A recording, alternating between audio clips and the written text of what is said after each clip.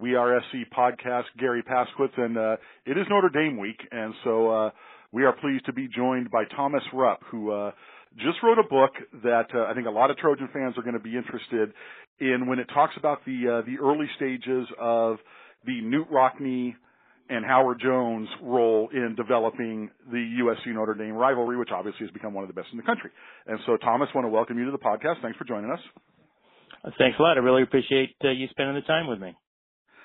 Tell us how you got interested in this element of the rivalry and that this was what you wanted to write about and the story you felt was important telling.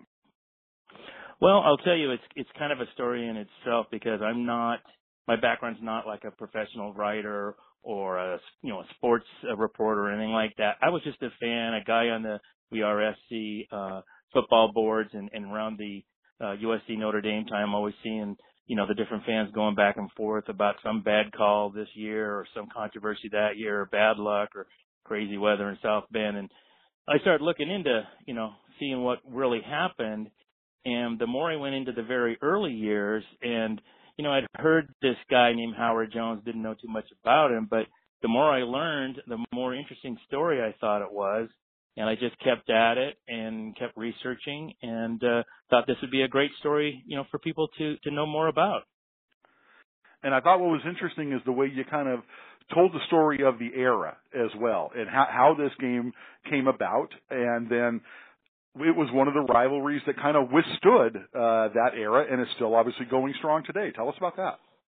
That's right. I think that's a big reason why the USC Notre Dame rivalry is so unique. I mean, most rivalries are like, Ohio State, Michigan, Army, Navy. There's some sort of natural reasons for them to have come about. But USC and Notre Dame's not really that way. It's not like it's not like USC and UCLA, for instance. I mean, that's only, no doubt.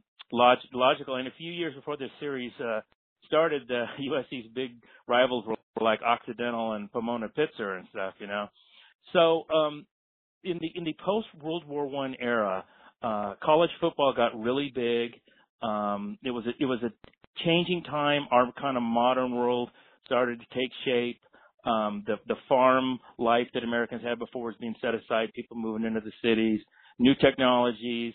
It actually was a lot like today, although obviously there's a lot of differences, as well. But the technology was changing how people lived, and football had actually been used as a training device for the Army and Navy training during World War I. Every camp had their own team, and they had marching bands, they had cheerleaders.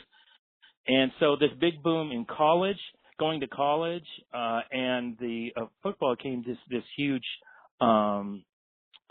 attraction. Pro football was just really hardly on the radar. And basically because of the relationship that Knute Rockne, which by the way you're supposed to pronounce the K. I Sure. guess if somebody wrote the book, I have to pronounce it that way, even though it's kind of awkward. And Howard Jones had played each other when Howard Jones was at Iowa, and USC was looking for a big matchup to put on their schedule every year. And it was kind of happenstance because Nebraska had been Notre Dame's big Western rival. Their Eastern rival was was Army in West Point, and Nebraska, they had a lot of kind of anti-Catholic shenanigans going on in the stands. People in Notre Dame got tired of it, and they were just about ready to drop Nebraska. And when Gwen Wilson, who was the student manager in the athletic department at USC, got wind of that, well, he moved in and tried to get USC on the map. So really the teams got together because they were both kind of celebrity football programs, USC, the new kid on the block, Notre Dame, kind of the established power. And I think it was just, something that the fans really grabbed onto.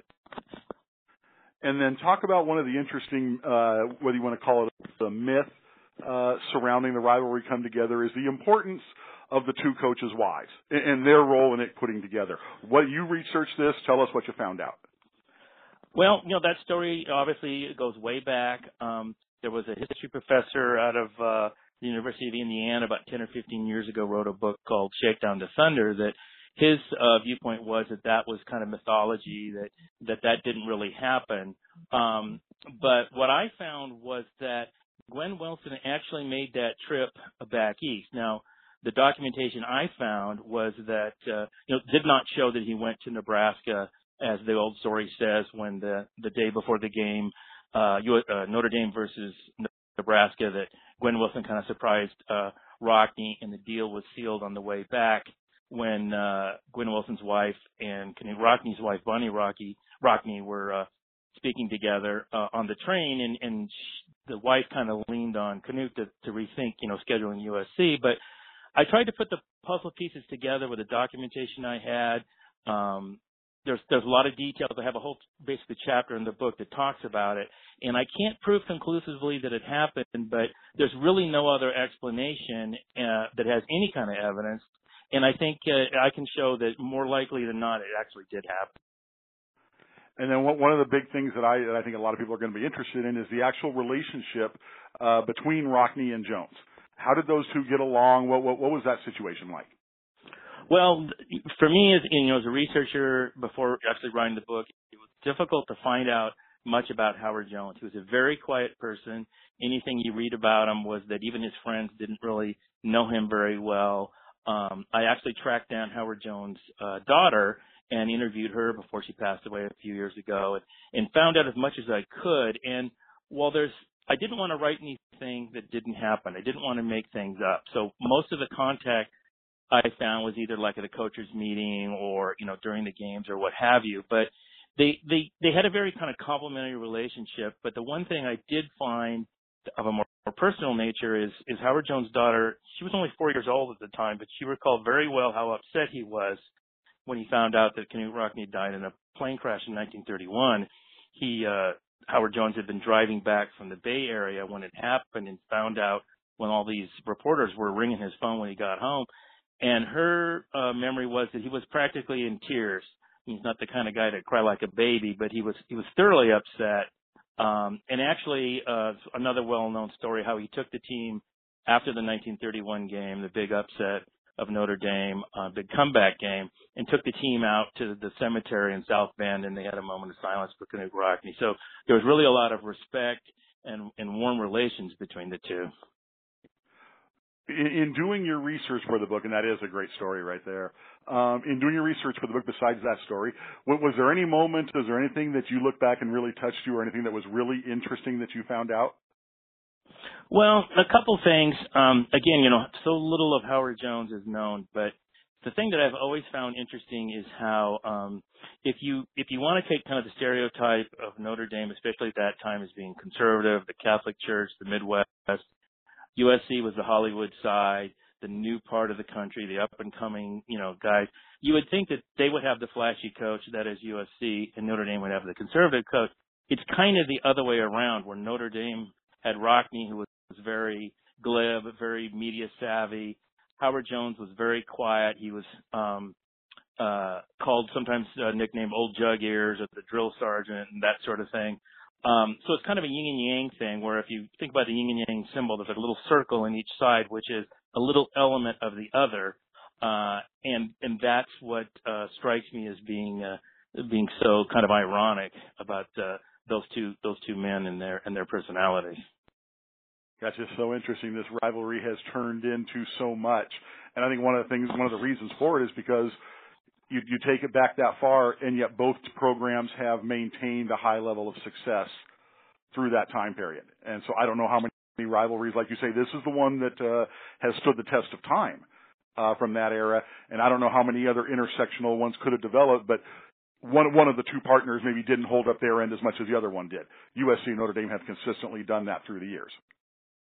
Exactly. And, the Army was really probably their biggest rivalry, began in 1913 when Rockne was a player for Notre Dame. Mm-hmm. But in the post-war era, they didn't play between 1947 and 1957. And then as years went by, of course, the service academies, we all like watching them play, but they're not the top level of NCAA competition anymore. So USC was really the rivalry that came out of the Roaring 20s. You think about all these crazy fads of the Roaring 20s, raccoon coats and goldfish eating contests and Charleston marathons and all that stuff went away, but the USC Notre Dame rivalry is kind of almost like finding this dinosaur fossil that goes all the way back all those decades. It's almost been 100 years now. It's getting pretty close. to it. And other than the couple of years during World War II, they played every year. That's great stuff. Hey, Thomas, let everyone know how they can find your book and how they can pick it up. Well, it's available online, Amazon, Barnes & Noble, those usual places. It's actually being carried at the USC bookstore on campus now. Your local bookstore may not have it, but you can certainly order it through it. But like I say, pretty much all the usual suspects in terms of the internet, and you can go to www.rockneandjonesthebook.com and learn a little bit more. I appreciate it. This must have been just a fun project to work on for you. It was, and I really enjoyed, I interviewed a couple of there's only a few left now. One of them's died in the interim, but of guys who played for Howard Jones, and it was very interesting, and even reading the newspaper articles, a lot of the things we see today, the Hollywood crowd on the USC sidelines was exactly the same in the 1920s. That's great. Appreciate it. Lots of good SC Notre Dame memories to think of this week. Appreciate your time, Thomas. Okay, thanks a lot. Okay, for Thomas Rupp, this is Gary Pasquitz. You're listening to the We Are SC podcast.